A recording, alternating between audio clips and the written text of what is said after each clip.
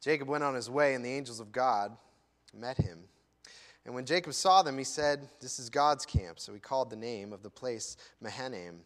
And Jacob sent messengers before him to Esau, his brother, in the land of Seir, the country of Edom, instructing them, "Thus you shall say to my lord Esau, Thus says your servant Jacob, I've sojourned with Laban and stayed until now. I have oxen, donkeys, flocks, male servants and female servants. I have sent to tell my lord in order that I might find favor in your sight."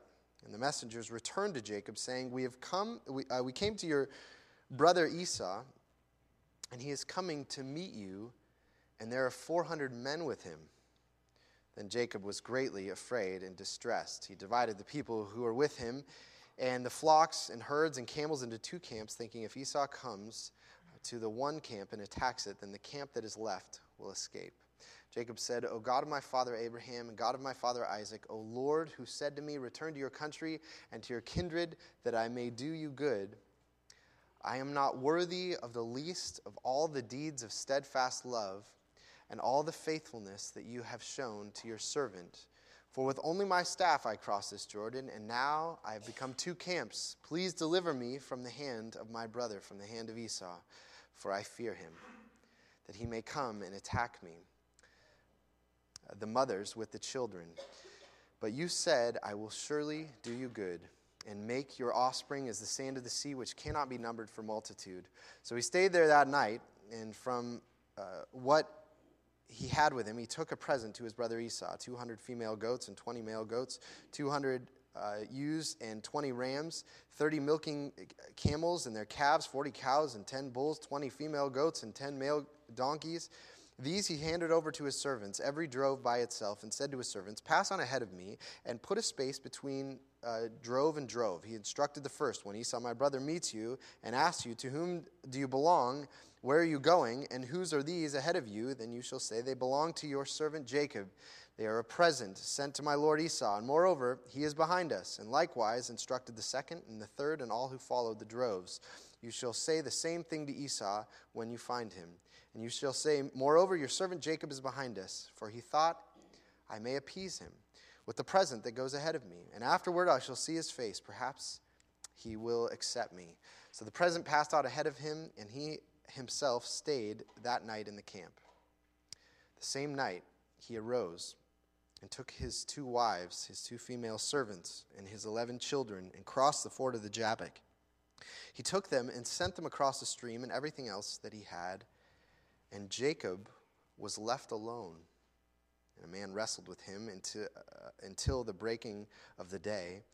When the man saw that he did not prevail against Jacob, he touched his hip socket, and Jacob's hip was put out of joint as he wrestled with him.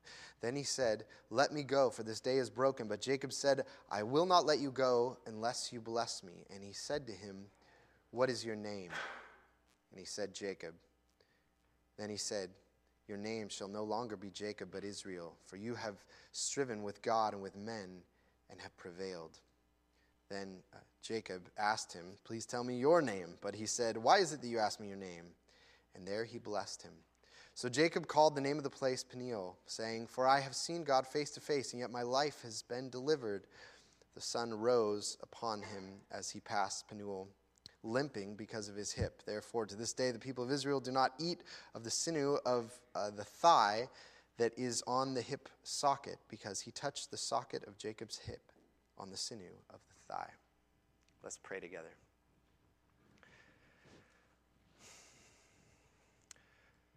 Our Lord, when we come to your word, there are so many surprises there for us, that we find out that you are not how we would expect you to be, and you act in strange ways.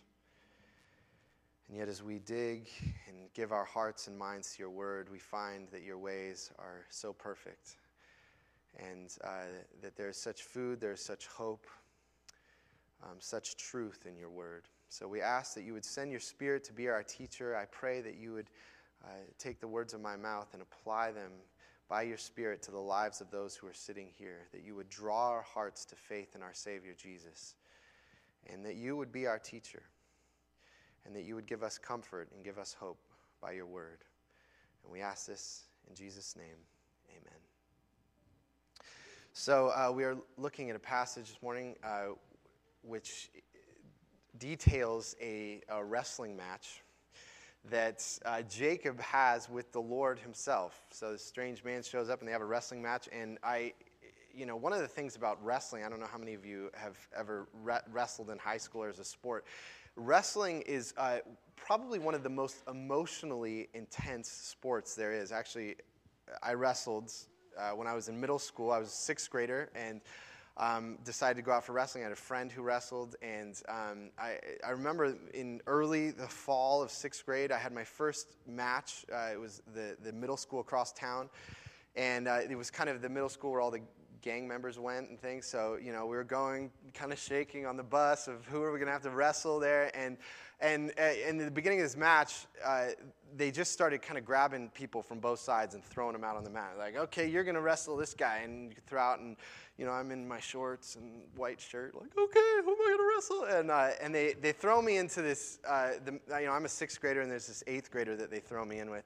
And I remember him being a foot taller than me, and he definitely had a mustache, and he probably was old enough to vote and was still in eighth grade, and I'm in my wrestling gear, and he's in his jeans. He didn't bother to change. I don't need any athletic gear to handle this, and so we're getting ready to wrestle, and I'm looking at him, and usually when you start the match, you kind of dance around in circles. You're like, how am I going to get in there? And so I'm getting ready to do that. As soon as they blow the whistle, he runs at me, picks me up, and starts running. He runs right off the mat. And in the corner of the gym, there were one of those chalkboards that roll around, that you can flip over, and he just throws me right through the chalkboard. And I'm laying there like, oh, that's not what I was expecting wrestling to be like. And we come back into the mat, and next whistle, 5 seconds, he slams me on the ground, and I'm just in tears. And this mustached eighth grader was just strangling me on the ground.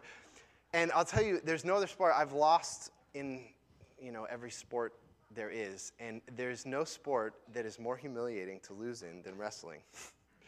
When you have someone grinding you into the ground and you feel your weakness, you feel helpless, you feel out of control.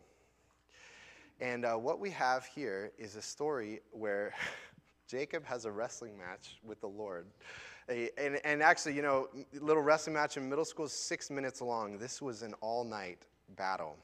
Sweat, clawing, fighting, probably punching, brawling in the dark. And he's wrestling with the Lord. And through this, the Lord is revealing to him, showing to him his helplessness, his weakness, his dependence on God. And God is taking this wrestling match, taking this battle, this struggle, and shaping Jacob into the man that God has chosen Jacob to be. So he's using this battle for that. And so what I want to do this morning, I want to kind of look at some of the details of this struggle that they have with one another and kind of reflect on compare it to the trials that we have that often feel like we are wrestling with God. And there are interesting details in here, and I want to just say two things pretty much. First of all, draw the nature of this struggle. What are some of the odd details that Moses, who wrote this account, put in this about the thing that actually happened when Jacob wrestles with the Lord? And what is the result of the struggle? What is God trying to produce in Jacob by having this physical battle with him? What is he trying to produce in him? And hopefully as we look at this, we can see that God's trying to do similar purposes with us. As he does strange things, he shows up in our lives in strange ways, like wrestling with us like he does in Jacob's life. So we're going to look at these two things. First of all, we're going to look at the nature of the struggle. And there are a number of observations I think are relevant for us. And the first is this. That Jacob struggles with the Lord as a believer. When Jacob has a battle with the Lord, it's in the context of being a believer, someone who, he has faith in God. He's tasted God's grace. And just to give a little context to the story, we've been looking at Jacob's life. Jacob, early on, he's had a number of conflicts with his brother Esau. He got Esau to sell him the birthright. Esau's the older brother, and he sold him a pot of stew so that he could get the birthright. And then later on, he deceives his father Isaac so that his father gives him the blessing of the firstborn. And Esau, his brother, Esau was a hunter. And basically, Esau had decided that he was going to hunt down Jacob. He wanted to kill Jacob. His own brother wanted to murder him. And so Jacob, that is the great fear of his life, is his brother Esau. And so what he's done for the last 20 years is he left home to flee from his brother Esau, to get away from his fear. And he went and he was a slave under his father Laban. He worked for his father Laban. He got married. He had a bunch of children. He got really rich while he was working for Laban. And now he's coming back home.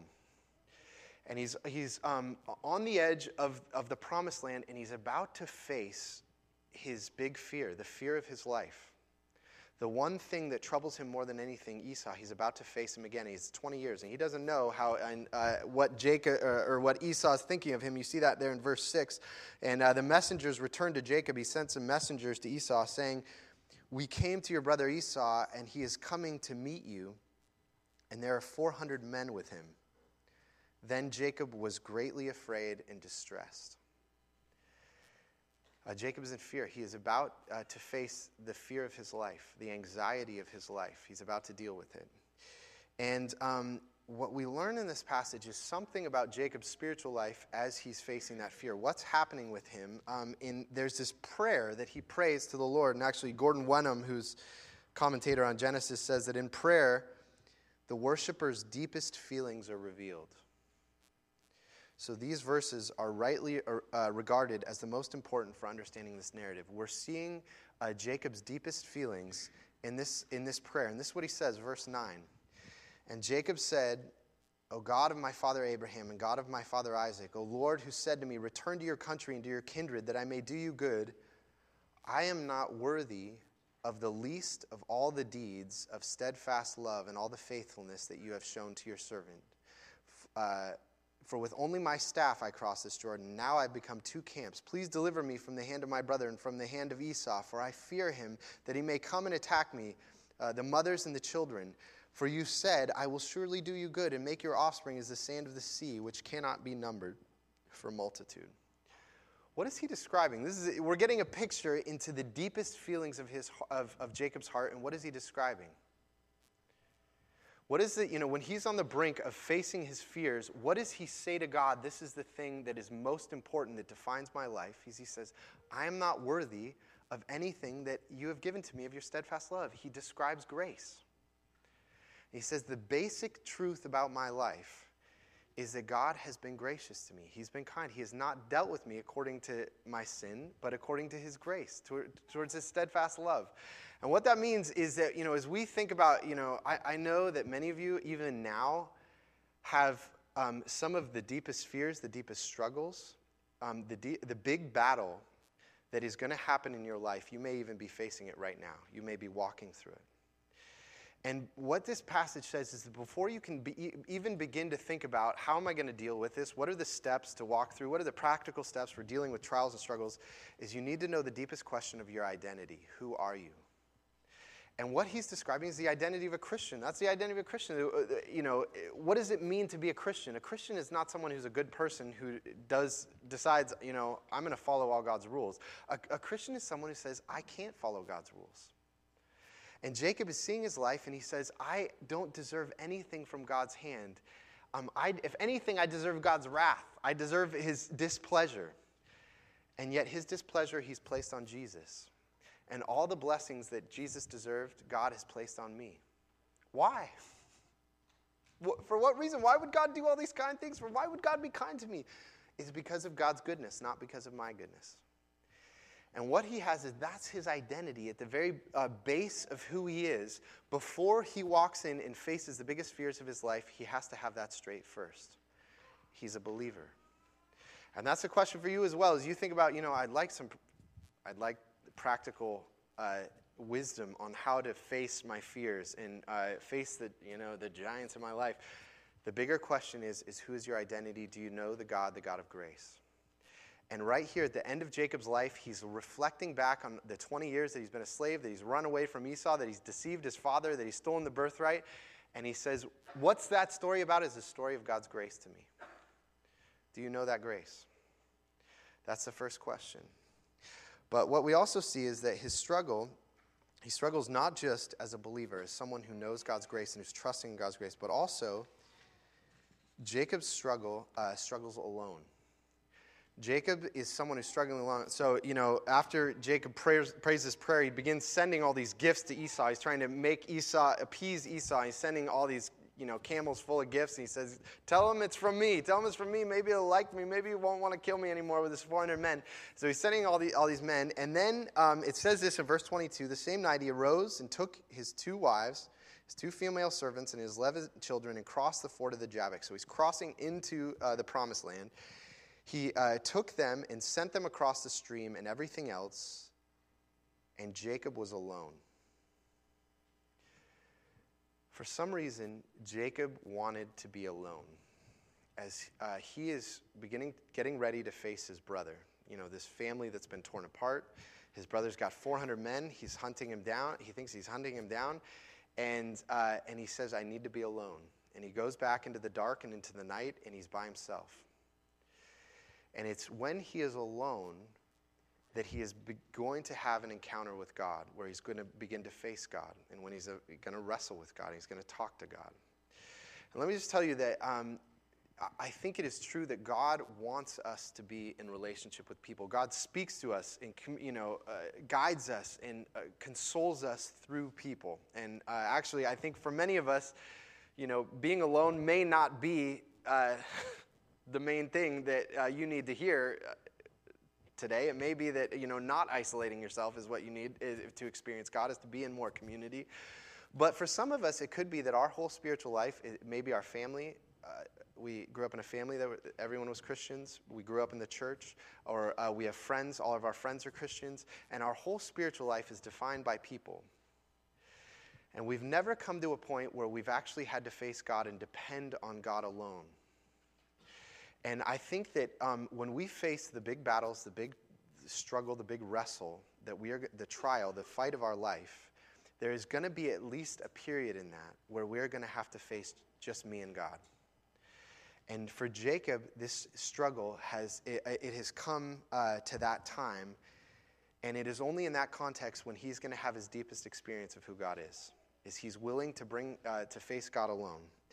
But there's something strange about his experience with God, the spiritual encounter he has, and this is the third thing about the struggle, is that he struggles with God with his body. He struggles with God with his body. This is the definitive spiritual moment of Jacob's life, and yet it's a wrestling match. There's blood, there's punching, there's elbows, there's knees and grinding, biting maybe. I don't know what they're doing. If you're fighting all night and you don't know who this is, and someone's come in the middle of the dark and you're attacking them, this is going to be a physical encounter. This is the definitive spiritual moment of his life, and yet it involves his body, his flesh and blood. And I think that's one of the things that we underestimate, is the significance that in our spiritual lives, the role that our bodies play in the struggle that we're going to be facing with God. And C.S. Lewis wrote a space trilogy in the 40s. And it's a science fiction series, and in the second story, it's called Paralandra, is a story about this guy Ransom who goes to Venus. And in the story, Venus is kind of a new planet. So there's this woman on Venus who's kind of the Eve she's the first person on Venus. And it turns out that the devil has also possessed this guy named Weston and sent him to the planet also to deceive the Eve of Venus, to try to get her to disobey God so that Venus will, become a broken, fallen planet like Earth is. And so Ransom, the guy's name who goes there, many of the chapters are about these dialogues that they have where the devil guy is trying to deceive this woman, and they're having all these conversations, these philosophical conversations about spiritual things. And Ransom's sitting there, and he's trying to battle, argue against the devil, and he's just losing every argument. And he just gets everything wrong, and it seems like he's going to lose the battle, and she's going to disobey God and believe the devil, and she's being deceived over these chapters. And so one night, Ransom, after a whole night of discussions, he's sitting against a tree, and it's become dark. And he said, and it describes that he feels this presence of God surrounding him in the darkness, and he realizes that God has really sent him there to, save this planet, to keep this from happening. And he says, "But I'm not smart enough. I've been trying to reason through all the arguments against the devil." And then all of a sudden, he realizes that he wasn't sent there to argue. He was sent there to fight the man with his bare hands. And he says, "No, that seems so crude, that this would be my spiritual event of my life, is going to involve my body, my fingernails, my teeth, blood, and that I could die. I'm going to try to strangle this guy. That's how I'm supposed to save this planet, is it's a flesh and blood." And it's this great scene of this bringing together of the spiritual life and our physical bodies. And one of the things that we often don't know as Christians is that when God made us, we're not, it's not like this, our life, the kind of Greek idea is that our bodies are this prison, but who you really are is your soul. But the Bible says that you are made in the image of God, both your body and your soul are made in the image of God. And that you commune with God with your body and your soul. That's why we're going to eat bread and drink wine, as the climax of our worship is we're going to eat something, we're going to use our bodies. And we underestimate the role that the struggle we're going to have with God is going to involve our flesh and our blood. It is going to be a struggle. It is going to be painful, even in our bodies. And I think we underestimate sometimes how, that. Some of you, if you've had serious physical ailments, you know that when you're experiencing that pain, how hard it is to commune with God, how hard it is to talk to God or to read your Bible or to pray, is because your soul and your body are tied together. And here for Jacob, his battle is physical. Okay? Interesting. But there's another interesting part about this battle, is that in his struggle, he struggles with a hidden God. God is concealed in the struggle. And you see this, verse 24, it says, "And Jacob was left alone, and a man wrestled with him until the break of day." Now, I want you to think about that. Jacob, he sends his family across the river, or across the stream, and he now wants to be alone in the dark at night. And all of a sudden, a man shows up fighting him. I want you to picture what Jacob's thinking before this, right? Because he's gone across, it's in the dark, and what's he thinking about? He's thinking about his brother, who's a hunter, who's got 400 men with him, who's trying to find him. And so he's laying there in the dark by himself, and every noise in the bushes that he hears, what is he thinking that noise is? He thinks it's Esau who's come to hunt him down, to find him. And so all of a sudden, when a man pounces on him and starts battling him in the dark, who does he think it is? He thinks it's Esau. He thinks the fear has come upon him, and he's facing it now, and he's wrestling with it. And the strange thing is that the Lord has disguised himself as Esau. He's disguised himself as Jacob's biggest fear, and now Jacob thinks that he's fighting his biggest fear, but he's actually fighting the Lord. He's wrestling with the Lord. And what that means is that I think, what Proverbs 25 says, that it is the glory of the Lord to conceal things. And the man comes in the dark, and he says, "I need to leave before sunbreak." Why? It's because he doesn't want Jacob to see him. He's hiding himself. And even Jacob asks him in verse 29, "Please tell me your name." But he says, why is it that you ask me my name? He doesn't tell him. He's concealing his identity. Hidden in this man is the presence of God. And over the course of the night, Jacob comes to realize that who he's actually wrestling with is not the person that he fears, but actually the Lord. And one of the things why that's significant to us is what we don't know often is that when we are facing the big struggle, the big battle of our life, whatever that is, you know what that is. The big, if it's a difficult marriage, if it's a difficult boss, or not having a job, or if it's depression, Whatever it is you say, this is the fight of my life, that I can feel it's taking my whole body, and I feel alone in. Those are our Esau's. Those are the things that we're fearing. And what this passage says is that who we're actually wrestling with is not Esau. It's the Lord. It is the Lord who is coming and who has initiated the fight. And I'll tell you this.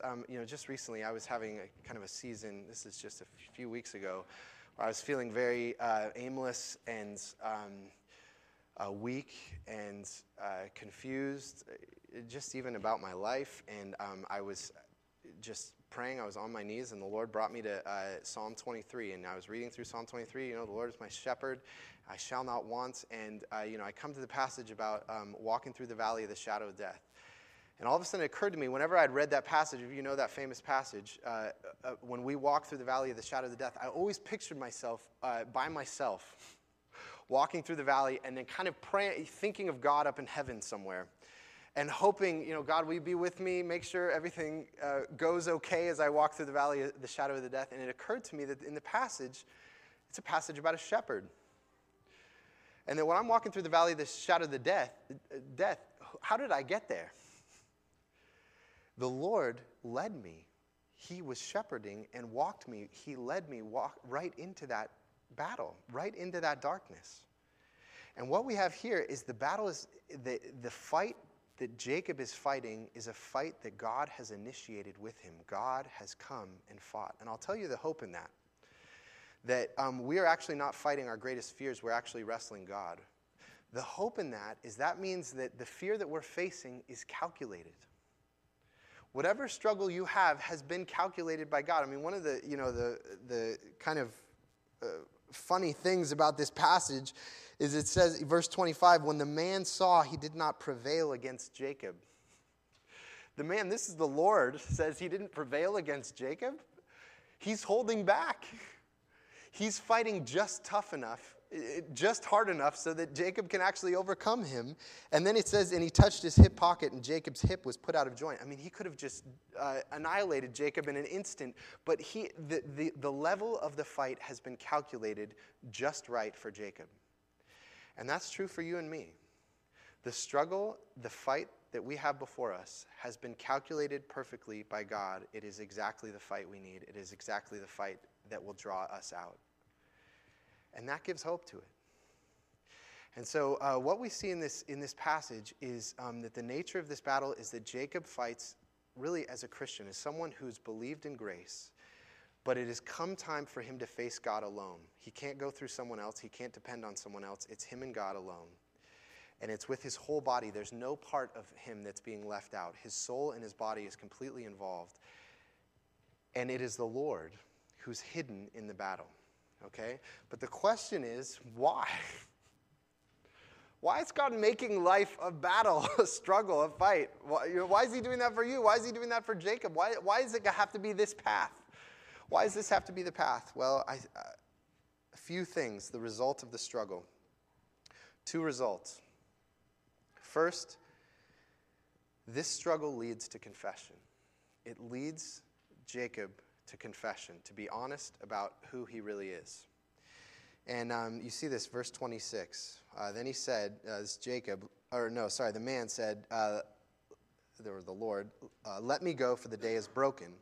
But Jacob said, I will not let you go unless you bless me.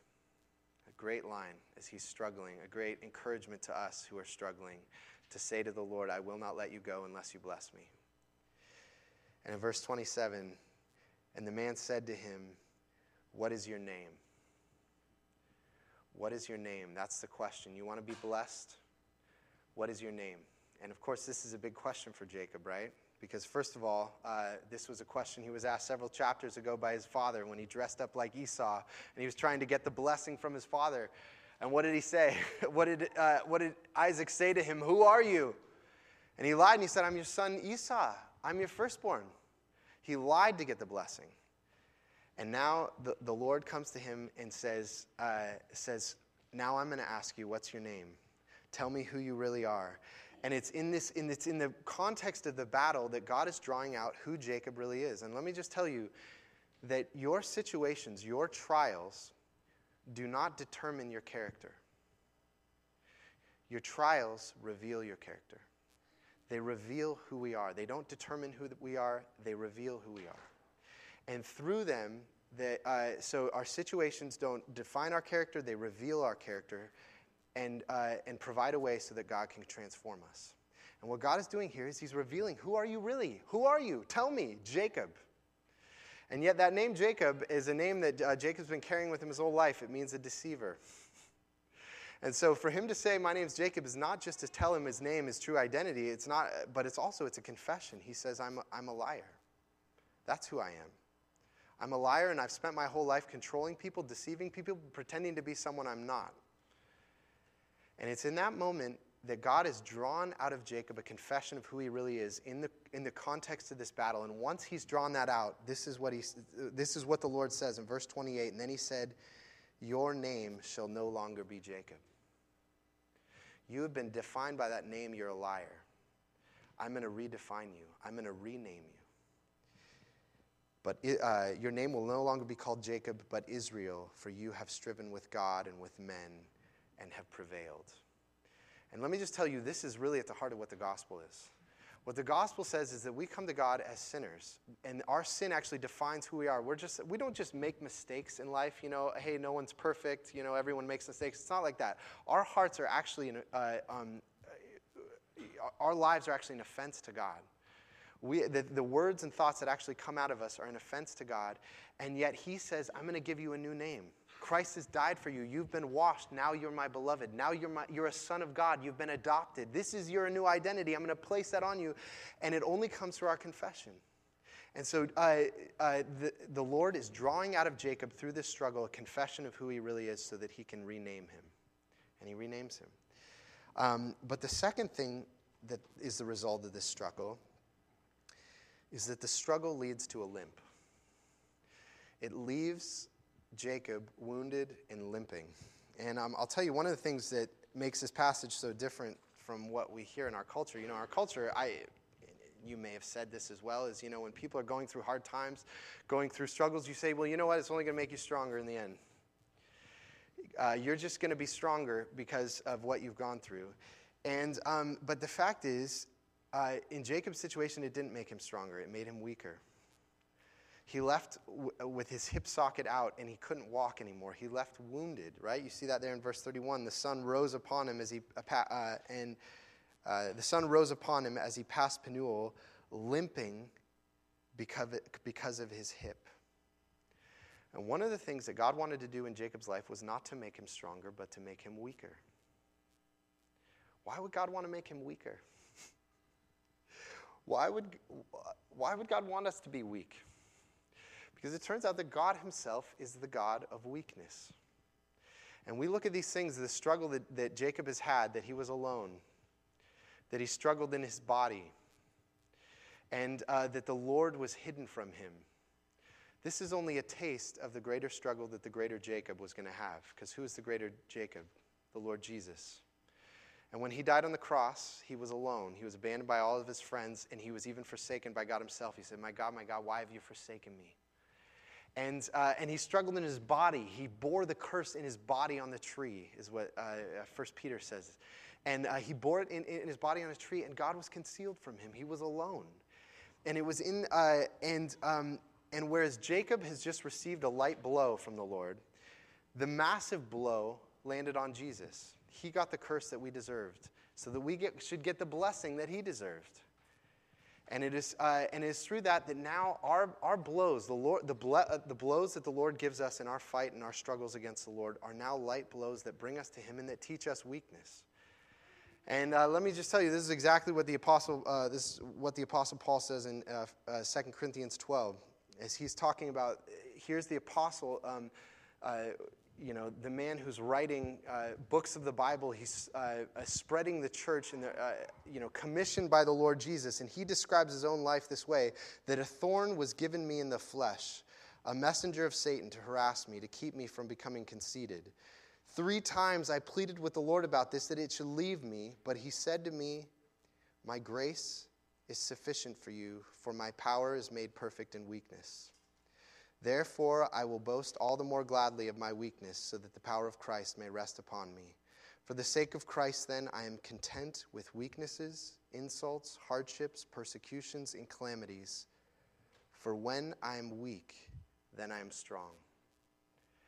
The Bible completely inverts what our culture says. God wants us to be weak because in our weakness, we have fellowship with Jesus, the weak God who became weak for us.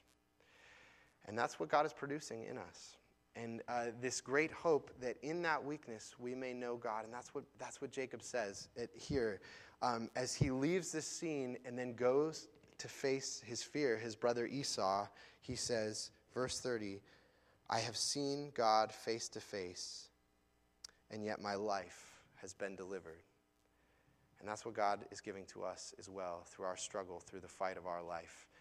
May God give us strength, or not strength, weakness, to endure it, to prevail. And we ask, let's pray together.